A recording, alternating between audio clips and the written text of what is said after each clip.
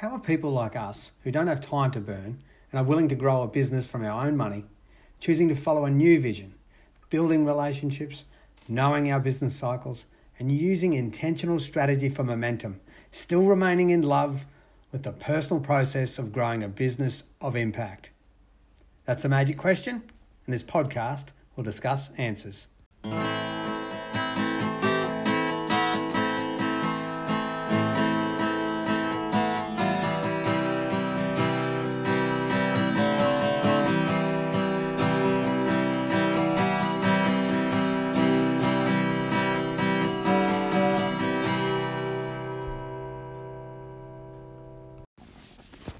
Hey guys, welcome to First World Boy.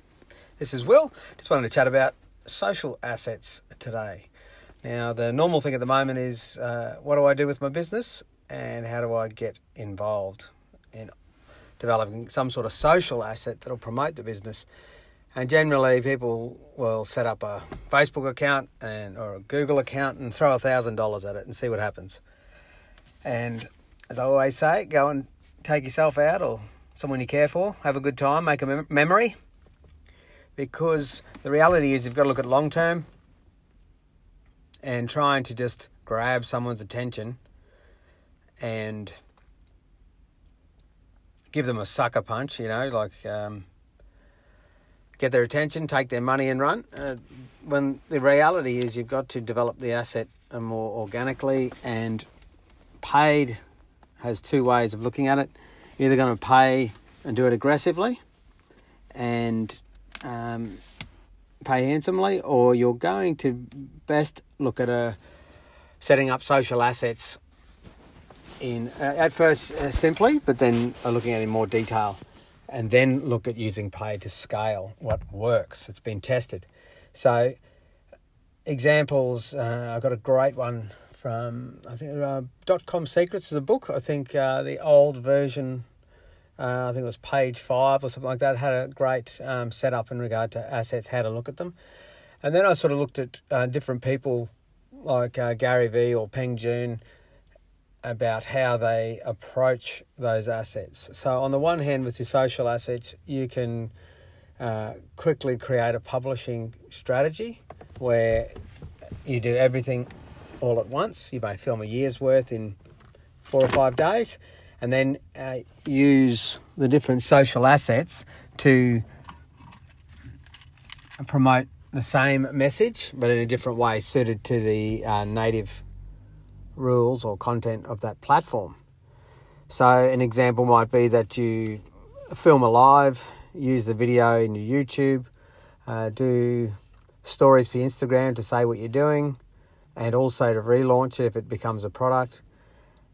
You can then use the audio for your podcast, the words for your blog, or even the base of your Instagram with another photo or a snippet of what's going on. And you're really trying to divide up the content or the message in its own way suited to that platform.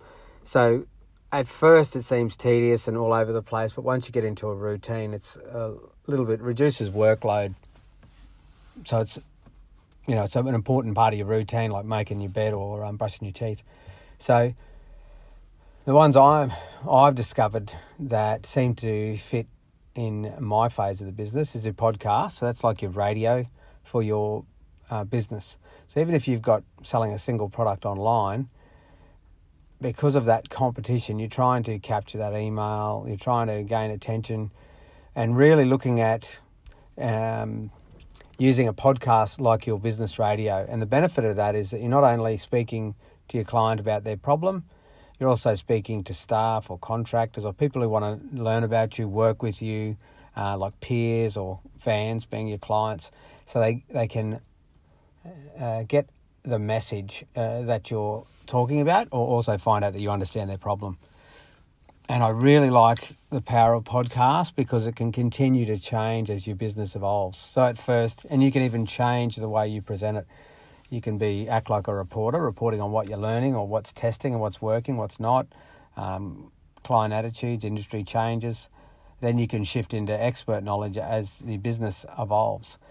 And then you can draw products off that, or you can use it to develop a peer network, which is where your real scaling comes in. You don't have to spend a penny. You just do joint ventures, because remember, your product or your service is basically a piece of a puzzle.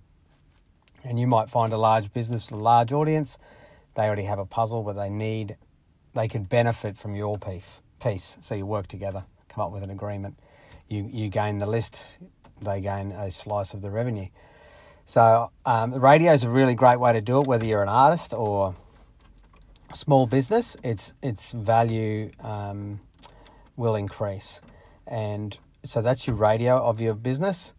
Then you're looking at your emails. I believe it's been said that if you set up, if you educate clients in every part of your product and they don't buy at first, I mean, many of our people I've never advertised to, but they heard of me somewhere or was referred, or they saw something about me a long time ago. Now they've waited in time and the pennies dropped, or they're ready, or they feel I'm ready to serve them. So you want to capture that email, because that's where you can earn, I think it's been said, $1 per email per month if you're looking after that list. If you don't offend them, if you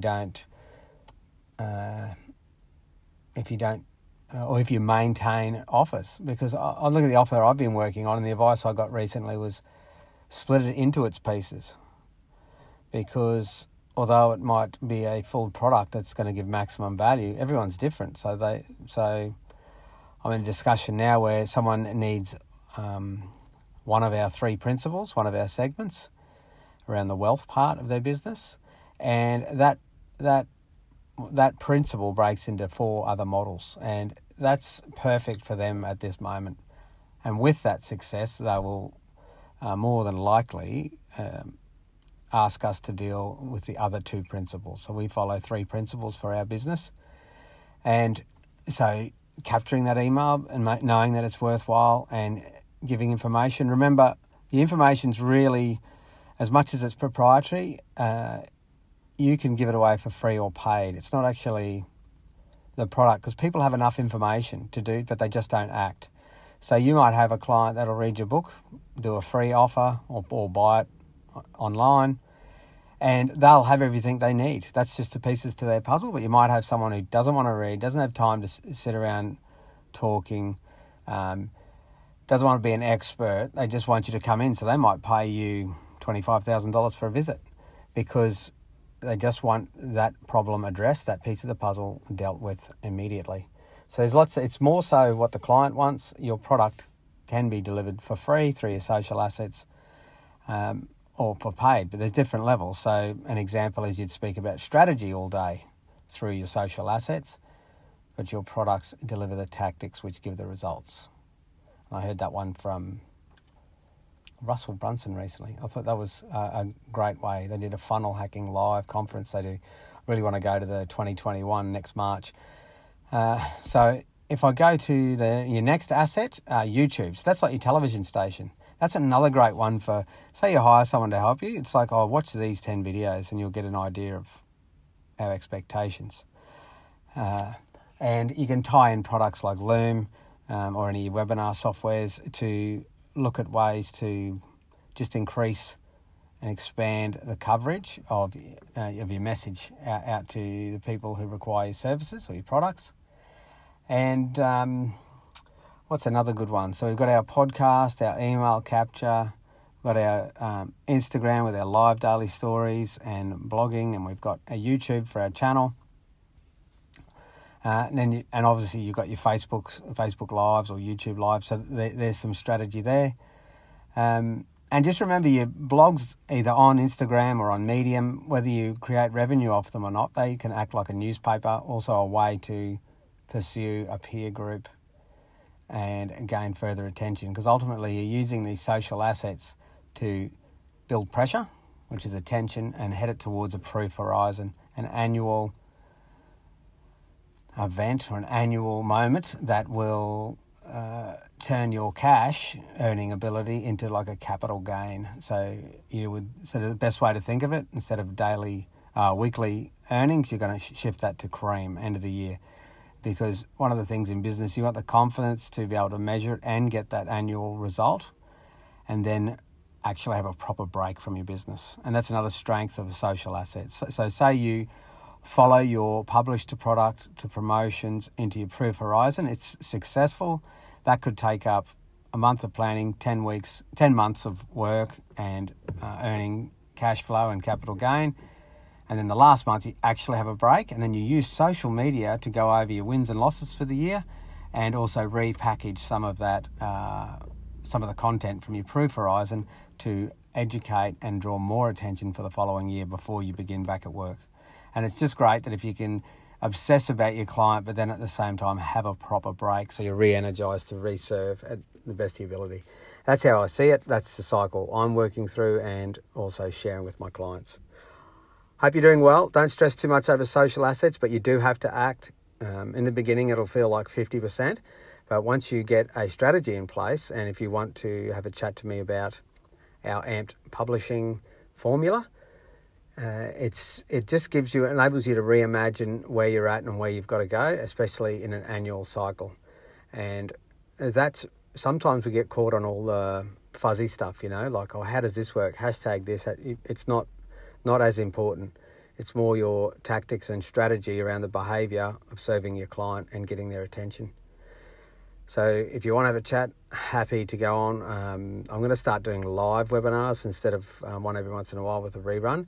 So in the next month, we'll look on doing it on Loom, so it's live. And what I like about it is I can use the whiteboard there and actually improve my ability to show you through sketches or concepts, so you can see where you're at and join some dots in your mind. Because we're always searching. We don't need to. Everything we've got is around us. We're just trying to join those dots, and that's the goal of what we're doing with our flywheel map and our Amped publishing formula.